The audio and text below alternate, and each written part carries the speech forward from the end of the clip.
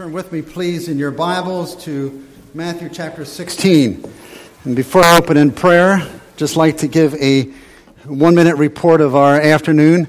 Some of us went to St. Lawrence Rehab this afternoon, and I was telling my wife of a handful of times that I've been to St. Lawrence Rehab and nursing homes. This might have been just the most special afternoon. Just feeling how God led and worked. Just 5 people came besides the 6 from our church. But I started by, as we normally do, go around and hear where everybody's from and their names. And this one lady started off and saying that she, with her Polish accent, was from Poland, born in 1937-38. She was Jewish, escaped Poland into France, and telling how she had to become a Catholic to hide her Jewish ethnicity. And then she just remained Catholic, kind of agnostic. And then we went to the next lady, Fran, and she, gave a little bit about herself. I should say the lady previous said, I'm, Catholic, and she knew we were from the Baptist church. She said, what's the difference between the Catholic and Baptist church? I said, well, I'll get into that in a moment. And the next lady said, I'm also Catholic. And so we went through, and then we got to Paige, who was 100 years old, and telling us about her journey in life, just fascinating, but a solid believer. And so Irene, the first lady, brought up something again, wanted to hear more about the difference of the two churches. And so at that point, I just sensed the Lord was nudging, and I scrapped my notes and just got into really the biggest difference in how, and I said if I could put all of the world religions into 2 containers, those that believe you have to do and those that believe it's done, and just going from there and explaining it and just hammering home the gospel, being able to go step by step. And they were so in tune and riveted and repeating things that I was saying. And it was just awesome opportunity and sharing the gospel with the 2 ladies. They didn't make a profession of faith, but we gave them tracts and gave my number. And the one lady said, I'd like to talk to you later. Hopefully, Lynn and I can visit her when she's in Princeton. But just a sweet opportunity, sensing how God was leading and working and just their attention. So, we talk about how precious Jesus Christ is. Well, He's so precious to us, we should want to share the gospel. And we praise God for opportunities when we get such opportunities to talk about our Lord that's so precious to us. So pretty sweet opportunity. So thank you for those that are faithful in that behind-the-scenes ministry, but a precious ministry, being able to share the gospel with people that are moments away, if I could put it that way, into stepping into eternity, but where God's working and leading. Let's open in prayer. God, we love you. We thank you for Christ our Savior. We thank you for all that you're doing in our lives and in our ministries of our church. And Father, we want to just talk of the Lord that's so precious, more precious than gold or silver. And may that be true in our lives daily. God, may we not be so wrapped up in the temporal things of life or the horizontal things of life. And God, to look at you and to be driven, to be in ministry, to be about building your church for your glory. We pray in Christ's name, amen. I'd like to read Matthew chapter 16, verses 13 through 20, please. Now, when Jesus came into the district of Caesarea Philippi, he asked his disciples, who do people say that the Son of Man is? And they said, some say John the Baptist, others say Elijah, and others Jeremiah or one of the prophets. He said to them, but who do you say that I am? Simon Peter replied, you are the Christ, the Son of the living God. And Jesus answered him, blessed are you, Simon Bar-Jonah, for flesh and blood has not revealed this to you, but my Father who is in heaven. And I tell you, you are Peter, and on this rock I will build my church, and the gates of hell shall not prevail against it. I will give you the keys of the kingdom of heaven, and whatsoever you bind on earth shall be bound in heaven, and whatever you loose on earth shall be loosed in heaven. Then he strictly charged the disciples to tell no one that he was the Christ. To many people, modern life is really pointless and futile. What is the purpose of life? And thus evolution adding to that there's really no purpose, there's no direction, because we're just here per chance. Dr. G.N. Clark, some 100 years ago, when speaking as president of Cambridge University, said this, there is no secret and no plan in history to be discovered. Contrary to Dr. Clark's statement, the Bible reveals that there are many purposes. There are already many plans for which we have been made. There's a reason for our existence. And we step into this passage when Christ says, I will build my church. And it just bombards us that God has a plan for us, that God has a purpose for us, and that God's working his great purpose on earth, and that we could be part of that.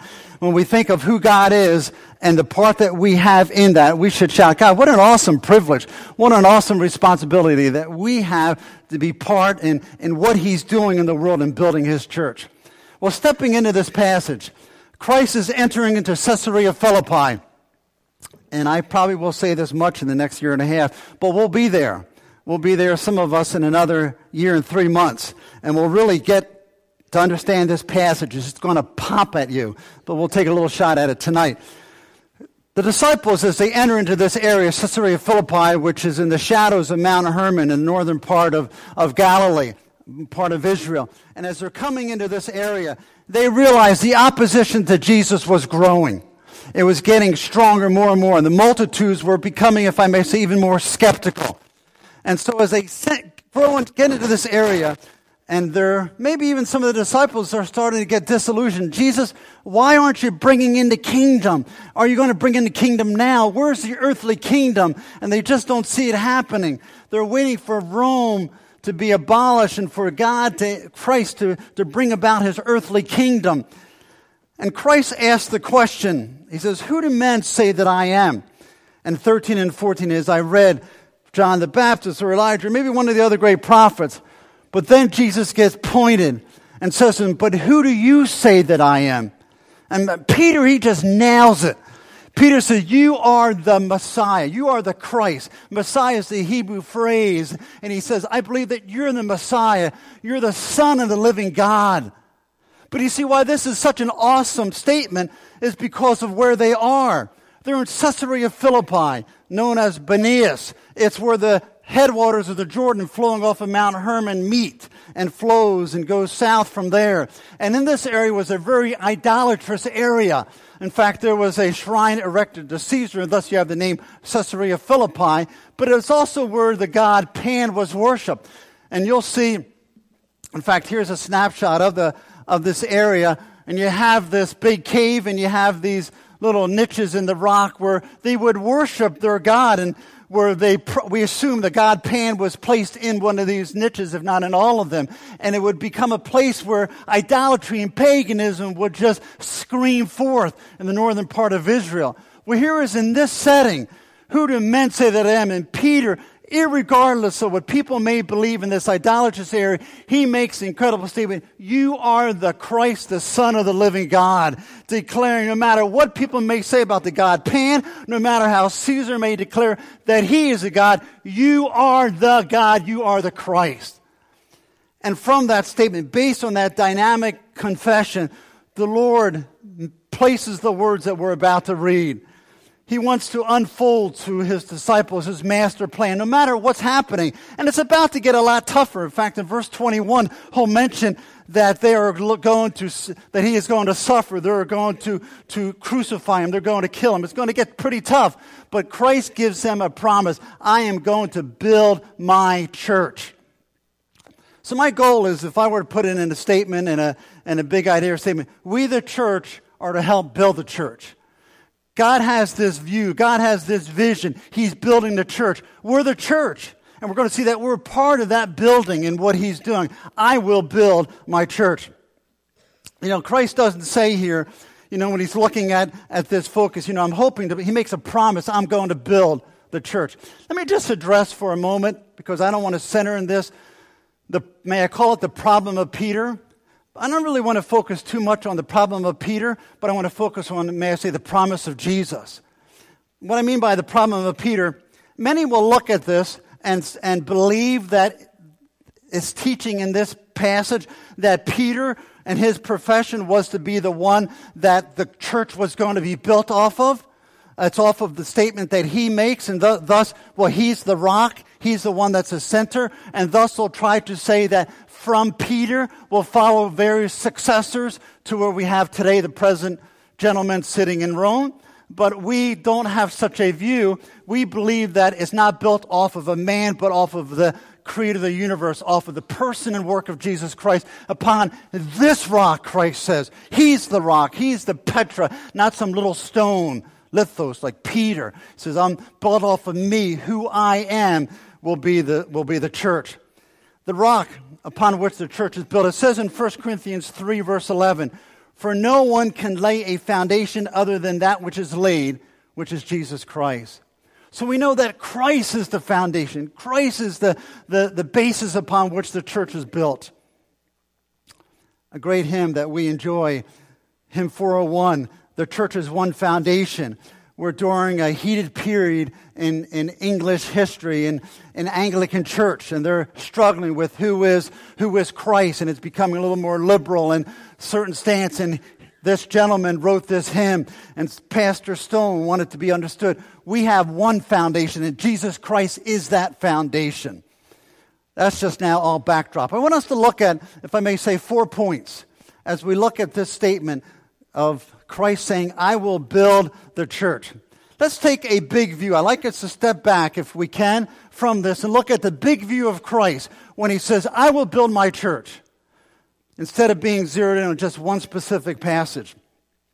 We know what church means. What does church mean? It means what? Ecclesia. Called out ones, right?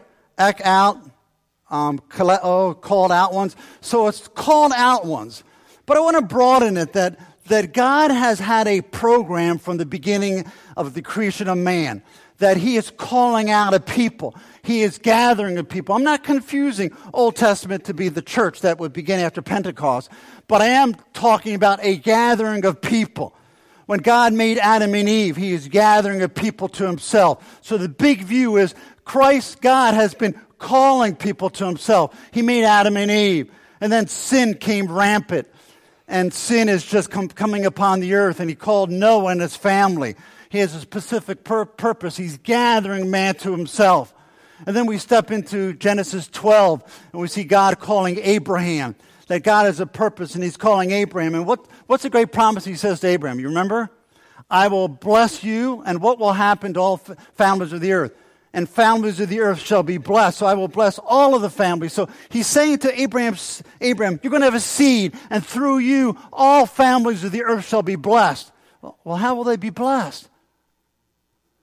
By the Messiah coming and bringing a people to himself. So God's big plan has been always to bring a people to himself. We step then into the promise to David in 2 Samuel. And he says to David that I am going to, through your seed, I will raise up an offspring, and I will establish the throne of your kingdom forever.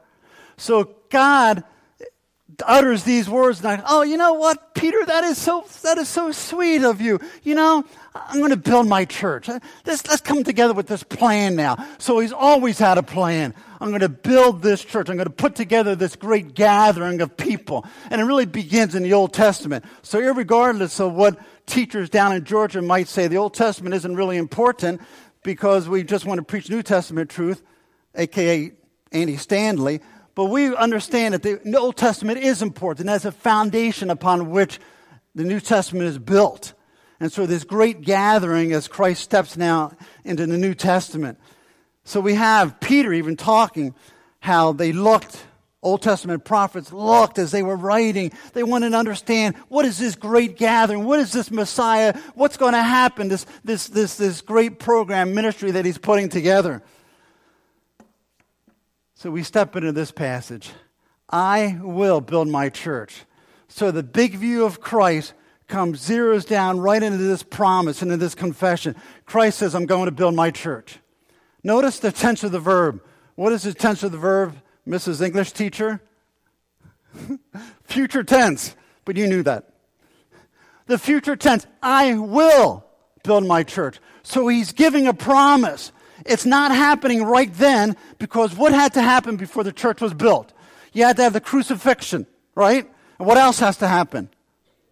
Kind of important, right? A resurrection. And then you had to have what else? Before we get to ascension, you had to have the Great Commission. Go and make disciples. And then there is the ascension. And then he's waiting for the Holy Spirit to come. The gift of the Holy Spirit to empower believers. So now everything's in place for the building of the church. I will build my church. You know, I look at that and I get a little snapshot of God's building by just the sweet opportunity to share the gospel. We're to love the gospel. But to share a little bit this afternoon and to see that God could take 6 people from faith in this ministry down there at a senior rehab place, and mostly seniors, and just maybe he's pulling aside the curtains in a person's life to plant gospel seed for people to get saved. But you see, he's building his church. I will build my church. We think of some great hymns. In the sweet by and by, we shall meet on that beautiful shore.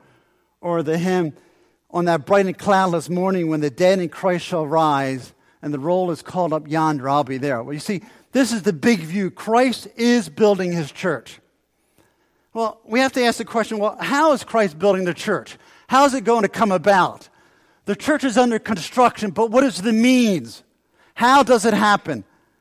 You get it? The church is under construction by means of the preaching of the gospel. I will build. The building is not going to happen without the gospel. You throw the gospel out, we throw the church out. It's not going to be built. It's built by means of preaching the gospel. What is the gospel? What is the gospel reduced in its finest sentence definition? Where does your mind go? Maybe 1 Corinthians 15, that Christ died for our sins and rose again according to the Scripture, and that he was buried, and that he rose again. So the gospel is the death of Jesus Christ on our behalf, shedding his blood for our sins, and Christ rising again. So the gospel as is preached, the church is constructed.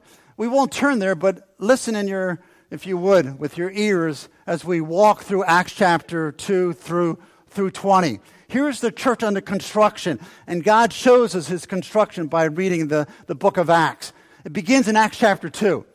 That the Holy Spirit came down, and Peter, as he's preaching the gospel, it says in Acts chapter 2, as he's preaching Christ to the people, and he's calling them, and it's 2 key words that are picked up, repentance and faith. And we come to verse 47, and it says, the Lord added to the church daily such as should be saved. So you have repentance after Christ is preached, and they put their faith. So what was the means? Preaching the gospel, that Christ died for their sins and rose again. We continue through the book of Acts, and we come to Acts chapter 8. Remember, Acts 1:8 is the blueprint for the whole book. And so we step into Acts chapter 8, verse 4, and we see that there's persecution, and they're scattered throughout Samaria and throughout the world. Then we come to Acts 8, verse 5, and here's Philip.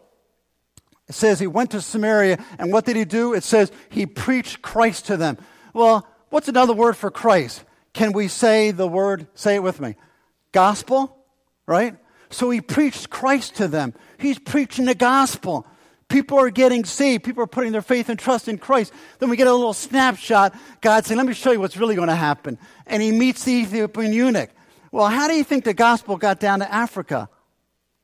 Is it fair to think that maybe this man, this Ethiopian, took it with him? So the gospel's exploding. God is building his church. He makes a statement in Caesarea Philippi and Paneas in the midst of paganism. And he says, I will build my church. You know, it wasn't looking real positive then. People were after Christ. They were skeptical of him. They were doubting him. The religious leaders were putting together their plan to kill him. And Christ would say in verse 21, I'm going to die. That doesn't sound like a good blueprint for building a powerful organization. But I love the question of this Jewish lady today. She says, how is it that this faith has become all over the world? See, God has built his church that it exploded and it comes through the gospel. We step into then Acts chapter 20. And here's God has saved Paul, the missionary to the Gentiles in Acts 8, 9. We step into Acts 20, 21, and I want to talk about the Ephesians and connect it quickly to the book of Ephesians. So here is in Ephesians 20, 21, he is saying farewell to the Ephesian elders, and he tells them, we're not going to meet any longer. And he says to them, I kept back nothing that was profitable to you, but I've shown you and taught you repentance and faith. So he showed them everything, and that led to repentance and faith. What is he preaching to them? He's preaching what? The gospel. He preached the gospel to them. And it would say in verse 31 and 32, Paul said he proclaimed the gospel and built them up in the faith. So they're being built up in the faith. They're hearing the good news of Jesus Christ, and they're growing in the sweetness of the Word of God. In fact, he would say in Ephesians 1:13 to them, and he said to them, he proclaimed the word of truth, I quote, the word of truth and the gospel of your salvation. So the Ephesians heard the word of truth and the gospel of your salvation, and it took them from chapter 2, they're blind, and it made them no longer foreigners and aliens, but members of the family of God. So to Ephesus, it exploded. They became members of the household of God, family of God. What did the gospel produce? It brought the Ephesian church into the family of God, household of God. You know, you heard the saying, you could choose your friends, but you can't choose your family. Well, you know, we're family. I can't choose you, but no, just kidding. But isn't that sweet, though, that we're family, that we're brought together in the family, in the household of God. And what brought it? The gospel. The gospel being preached. I need to speak the gospel more to my life, but just being able to talk, giving the plan of salvation this afternoon, then what they need to do is putting their faith and trust in Christ and just sharing my testimony of back in 1970 when I put my faith and trust in Jesus Christ as my Savior. I think I was just 2 years old. But when God changed my life and that transformation that happened and all that God did, Christ is emphasizing the building of his church, and that means would be by the gospel. You know, we could talk about the church, how decadent it is today, and it is. How godless it is today, and how apathetic it is, and how liberal it is, and how dead it is, and how there's false teachers. And yeah, we get upset with the Copelands and the Benny Hinn's and Joel Osteens. They sickened us. But you know what? God is still going to be faithful and true to his word. I will build my church, no matter if there are false teachers out there. You could have churches that aren't churches. Church of Scientology, the Church of Jesus Christ of Latter-day Saints. But they're not real churches. But God's building his church. I will build my church. Just to pause for a moment. So what is our responsibility? So what does that mean to us? What are we to do? How is he building his church? Is there suddenly going to be this sky lighting up, an angel hovering over? Mike, you need to repent. Is that what's happening? No, how did you repent? Someone share the gospel with you. Someone comes and shares the word. God uses people. So he's building the church, and the church is being constructed by means of the gospel, but it's the preaching of the gospel. Let's look at a phrase here. Christ says, I will build my church. Does this word my do anything for you?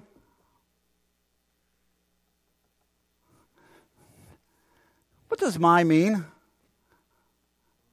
It's a pretty awesome, is it a personal pronoun? Kind of, right? Yeah, it's pretty possessive too. It's mine. I will build my church. It means it belongs to the speaker or is associated with the speaker. Is that fair to say? My church. It belongs to or associated. You know, Pastor in his notes this morning, we had in our small group notes how to overcome, really it's a thinking issue, you know, of immoral thinking and which turns into immoral actions. Well, it's a hard issue. But as we're talking in my group, I think a great way to be reminded to overcome, speak the gospel often to yourself. Be reminded from where you've come and what God's done for you.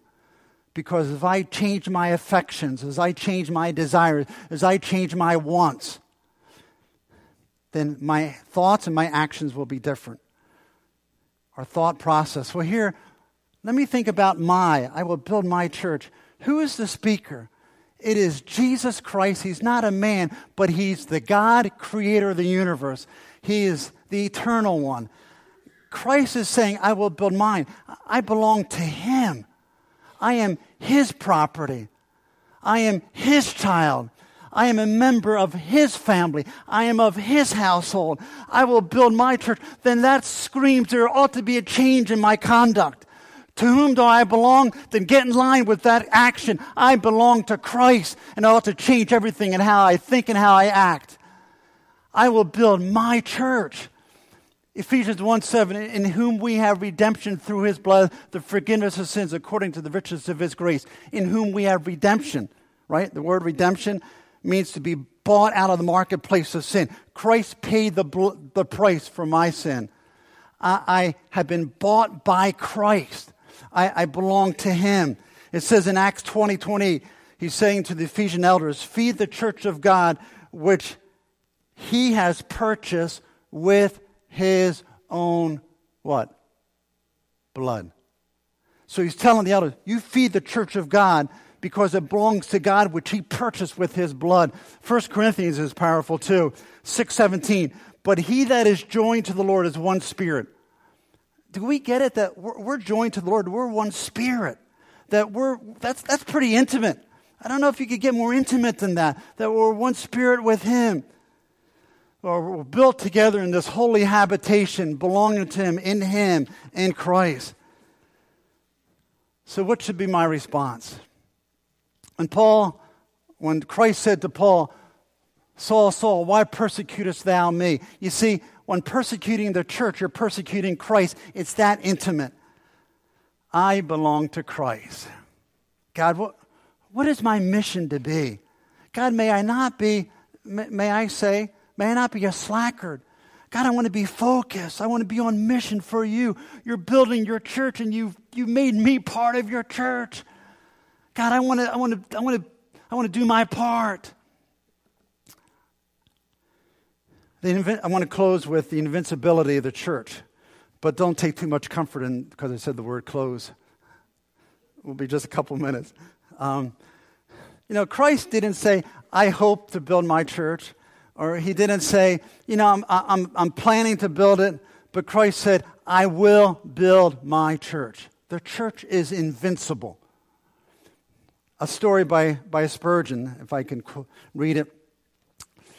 He said, a medal was struck by Diocletian, who was a cruel emperor of Rome, which still remains bearing the inscription, the name of Christians being extinguished. And in Spain, 2 monuments were raised. On one was written Diocletian for having extended the Roman Empire in the east and the west, and for having extinguished the name of Christians who brought the republic to ruin. On the other was inscribed Diocletian for having everywhere abolished the superstition of Christ, for having extended the worship of the pagans, of the gods. As a modern writer observed, he makes this statement: we have here a monument raised by paganism over the grave of its vanquished foe. But far from being deceased, Christianity was on the eve of its final and permanent triumph. Neither in Spain or elsewhere can be pointed out the burial place of Christianity, for it is not, for the living have no tomb. It is invincible. The church, because we are connected to Christ, and we go back to Genesis 2:17, the seed of the woman, well, what is he going to do? The seed of the woman will crush the head of the serpent. Christ has crushed the head of the serpent. We are on the winning side. Final victory, is not a hope thing. It's a guaranteed thing. Once in a while, when I say goodnight to my dad every night. I get him in bed, and we get quite a routine down. He puts his left knee up, and he can't get up. So as he gets up, I get my knee under his rear, flip him in. He often smiles. He says, that's quite a ride. But when I say goodnight and we pray and I leave, I'm not guaranteed of tomorrow. In fact, he may outlive me. But I am guaranteed of tomorrow.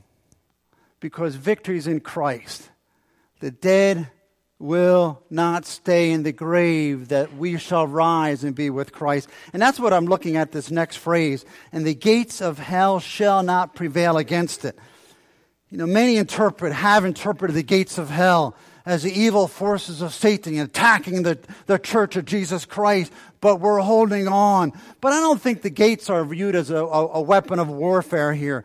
The purpose of gates isn't to conquer. The purpose of gates is to protect those behind it, or to keep those behind it safe, or to keep people there so they can't get out. And we look at this, and I believe the statement can be made that a Jew would understand the gates of Hades to be the realm of the dead. And I want to reference two passages here in Isaiah. If we could look at the phrase gates of Hades, gates of hell, or gates of Hades in the Greek, here are two passages where it's used in the Septuagint. The Septuagint is the Greek translation of the Old Testament. In Job chapter 38, have the gates of death been revealed to you, or have you seen the gates of deep darkness? Or in Isaiah 38, I said, in the middle of my days I must depart. I am consigned to the gates of Sheol for the rest of my days. And verse 11 says, I shall not see the Lord in the land of the living. I shall look on man no more among the inhabitants of the world. So it's being viewed as the realm of the dead, that they will not live anymore, or so he was concerned about. But he's saying here that the gates of Hades will not be so mighty, will not overpower us, even in the point of death. It will not be able to keep us separate from Christ. Even in death, we will be victorious. Even in death, we will spend eternity with Christ. Gates of hell will not keep us from Christ, keep us from the presence of God for all of eternity. You know, there's no power that will keep us. Christ is saying, I will build my church. It says in Romans 6, verse 9, that death no longer has dominion over him, over Christ. And also says then, Christ says, I am the resurrection and the life. He that believeth in me, though he were dead, yet shall he live. See, we have the promise of life. We have the promise of eternity with Christ. We have the promise of all that he's done. Let me just, I know my time is up. There's so much more, but Hebrews 2:14, that through death he might destroy him that had the power of death, that is the devil. God has promised to us that we shall be victorious. Winston Churchill made specific requests at his funeral. And he said, I want it to be played. I want taps to be played. So at the beginning of the service, taps were played. And that's a traditional military signal that's played at the end of the day. And at the conclusion of his funeral, taps were played again. But to the surprise of many people, reveille was immediately followed up. And that's a stern call of troops to action. So right after taps was reveille. Because what he was really declaring, there's more to than just to death. And for the Christian, there is reveille that's shouting forth, but thanks be to God who gives us the victory through our Lord Jesus Christ. This is not the end. This is the beginning, Christ says, that we shall live again. But here's the question that we need to conclude with. So what? As we look at all of this in review, what should be my response to this incredible statement, I will build my church? What is to be the response that God's really calling the disciples when he makes such a great statement? In light of God's eternal plan to gather a people, and it reaches back to the beginning of man's creation, that God is bringing a people together. Old Testament saints, New Testament saints, tribulation saints, we shall be together worshiping God in all of eternity. In light of God's plan that he's bringing people together, in light of the plan that it's an intimate position that I have, my church, that I belong to Christ, that I'm the property of the creator of the universe, that I am one with him, that I am one in his spirit. I can't understand that, but that I have a position that is beyond description. When I think in light of my future that death will not hold a grasp over me, that absent in the body, present with the Lord, that we shall forever step in his presence, what should be my response in all of this? I go back to my third point. God is constructing the church by preaching the gospel. It is my responsibility, it is our responsibility that God calls us as that we would build relationships, that we would be involved in connecting with people, that we would be involved, that we would be crying out, God, save my neighbor. God, save my acquaintance. God, help me to realize that you have this incredible plan. You're building your church, and you've called me to be on target, to be spot on, to be focused, to keep sharing the word. May God do great work through us as we continue to pray for to go and grow. God, we love you. We thank you for Christ, our Savior. Lord, we're in an incredible, privileged position. God, may we live out our faith to your honor and your glory. I pray in Christ's name. Amen.